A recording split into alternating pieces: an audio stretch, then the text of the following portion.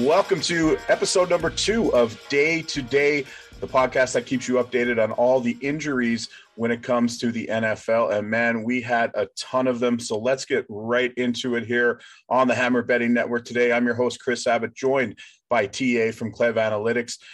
TA, I got to tell you, I used some of your injury advice last week, and it actually helped me cover some spreads. So I really appreciate that. Let's see if we can do a little bit more here today. And we've got a huge list of injuries to go through. I think I know what we presume to be the most notable one, but why don't you tell me what you think is the most notable injury? Is it Dak Prescott? Is it TJ Watt? Is it Keenan Allen? Is it somebody who plays a key position on another team that we're not thinking of?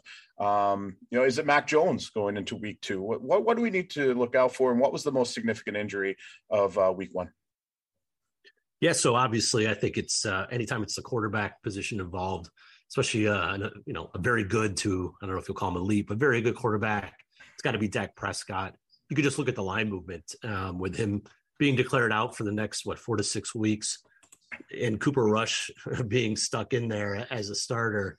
The line went from the look-ahead line against Cincinnati at home was 2.5. They were minus 2.5 going into this past weekend. And now I'm looking at the board, and there's, 7.5s and 8s out there. So you're talking about a 10 to 10.5 point swing, which is pretty substantial. And it's, the Cowboys didn't look good in general. So that might be part of the reason, but obviously, Dak's being out of there is really, pushing this line upward. And if you're someone like me who thinks that this might've been overextended, or, someone who, tries to take advantage of some of these movements, there's no point in really stepping in yet.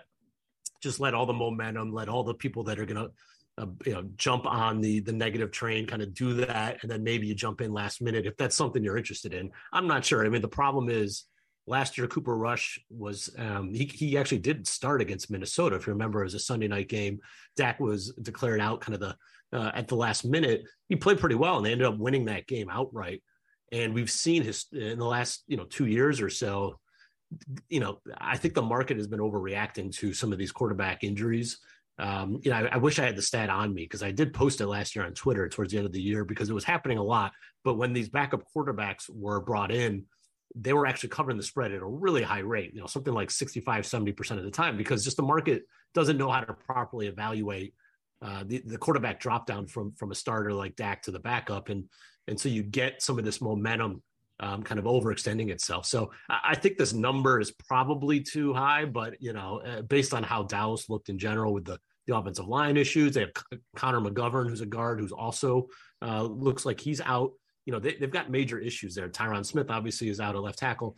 The wide receiver position is weak. So, it's kind of all those things rolled up into one, but clearly there's momentum, and it's clearly the biggest impact on the lines for week 2.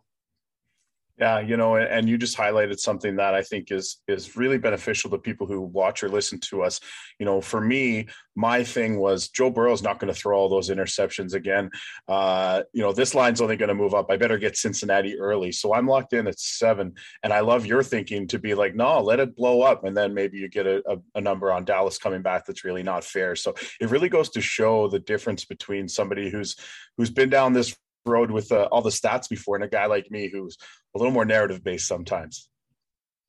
Yeah, and it's not easy. It's a little bit art versus science. If you're able to get in Cincinnati early, 7 or less, and yeah, it's a good bet, because at worst case you can, if you wanted a middle, if you at the end of the day, if it gets to 9.5 or even 10, you got a decent middle spot. But otherwise, you're sitting with a plus EV ticket. I personally, like I said, I'm just still, I get wary when I see these huge moves like this, because I just know I've seen it before. It's just, this isn't an expansion team. I mean, the Cowboys still have talent, especially on defense. They still have, CeeDee Lamb, they still have Ezekiel Elliott. So it's not like they're completely void of talent and can't make this a game. So for me, at this point, I would just let it ride out and see how high you can get, and then maybe consider it if it gets to, that 10, that 9.5 to 10 number for me personally. But it's definitely not.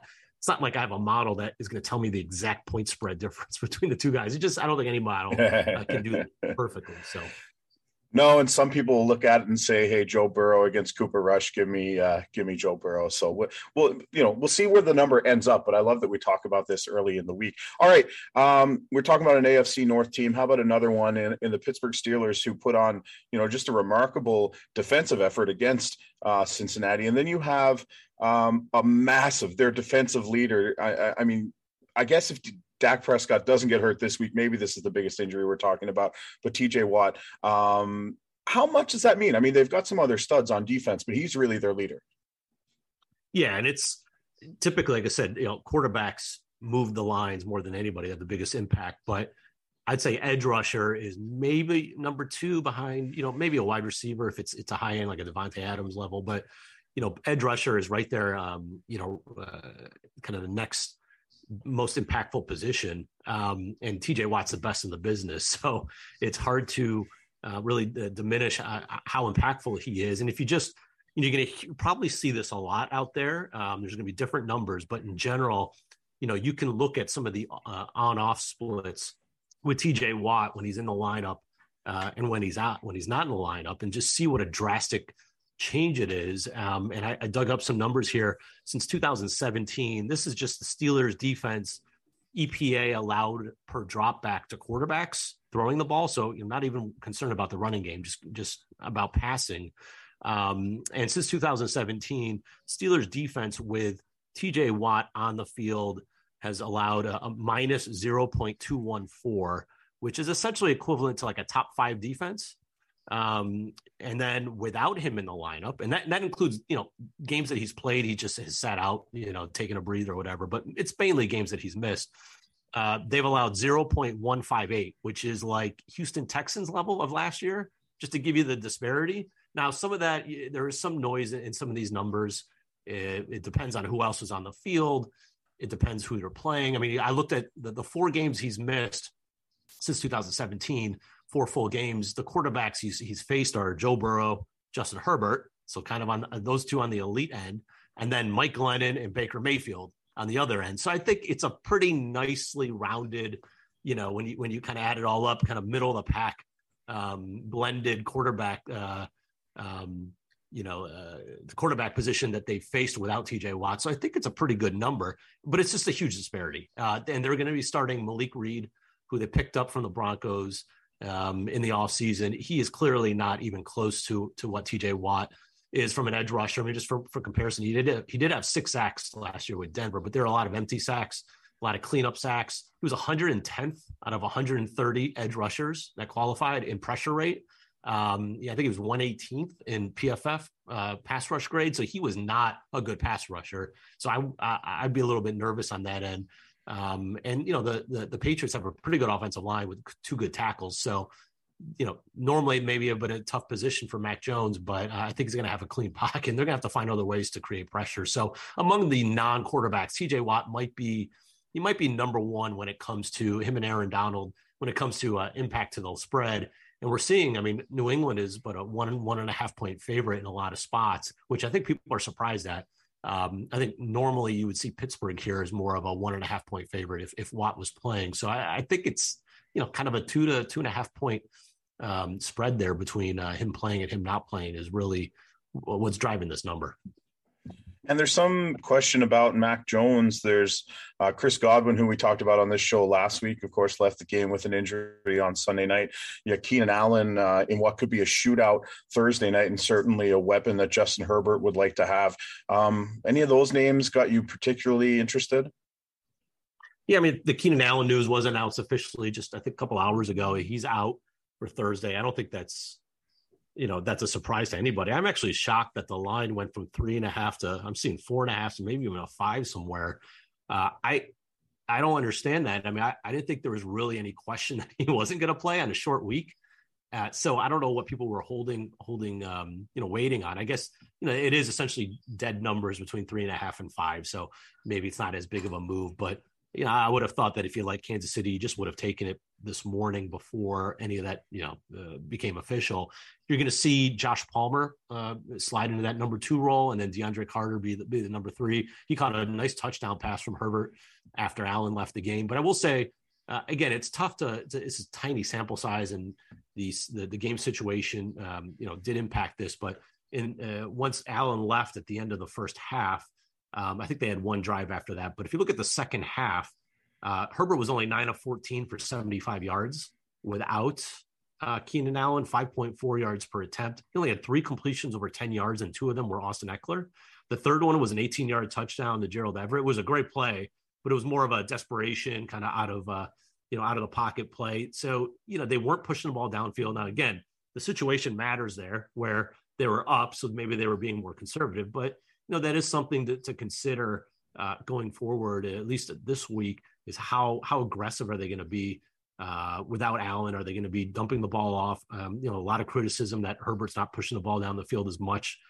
Could be the offensive, coordinator thing there. But yeah, I think there's definitely an impact especially on third downs, and especially on the road at night in prime time. Like, that's where you need Keenan Allen. That's where he shines. He's great on those third downs. So that's where I think, and especially fourth downs too, with this team and with Brandon Staley, they go for it so often.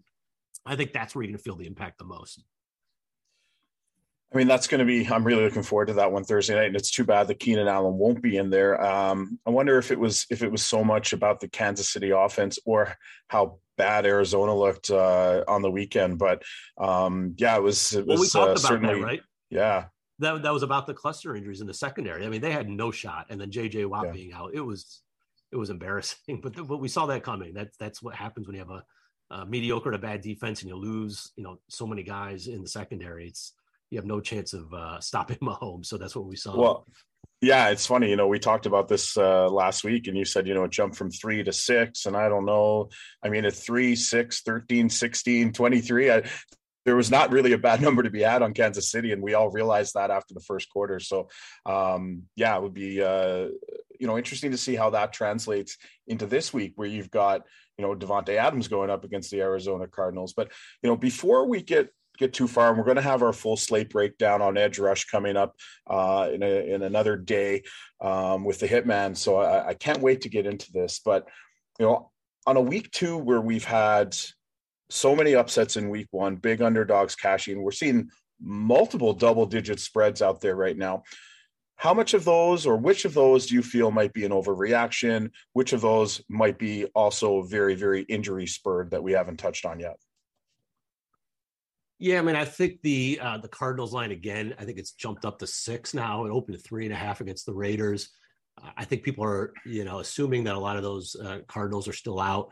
I think JJ Watt's most likely the one who would play if he does. And again, I don't know how much he moves the needle anymore, but that one it might be a little bit of an overreaction. I mean, obviously facing Kansas City is a little bit different than facing the Raiders. But that's one. I don't see any others off the top that are, there's no real major movers. I would say Baltimore does have a couple of injuries to look out for that might get this line versus Miami. They're favored by 3.5. It might, wiggle down to 3 if we see that Ronnie Stanley is declared out again. So the left tackle, all-pro left tackle, missed last week after missing all of last year. And Juwan James, who had not played since 2019, was moved over to the left side from the right side, and he is out for the year now.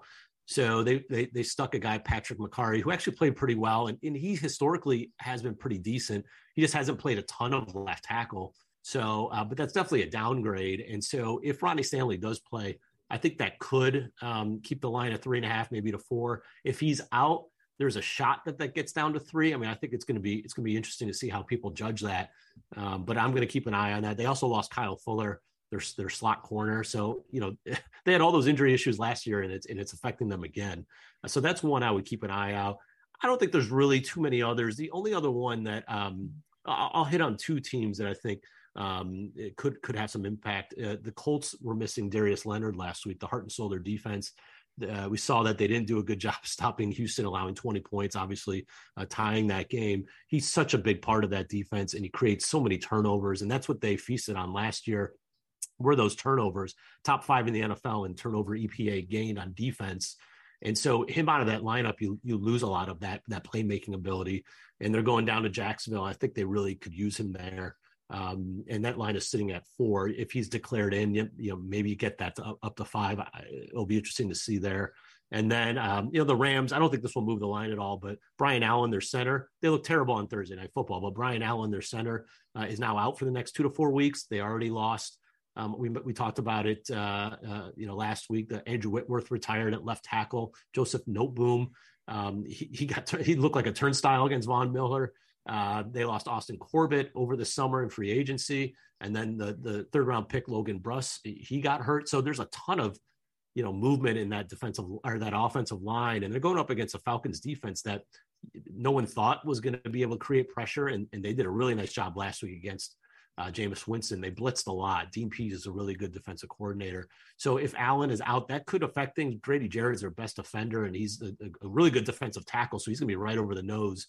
So that's one that, that could be an issue. Van Jefferson is likely out again. We'll see.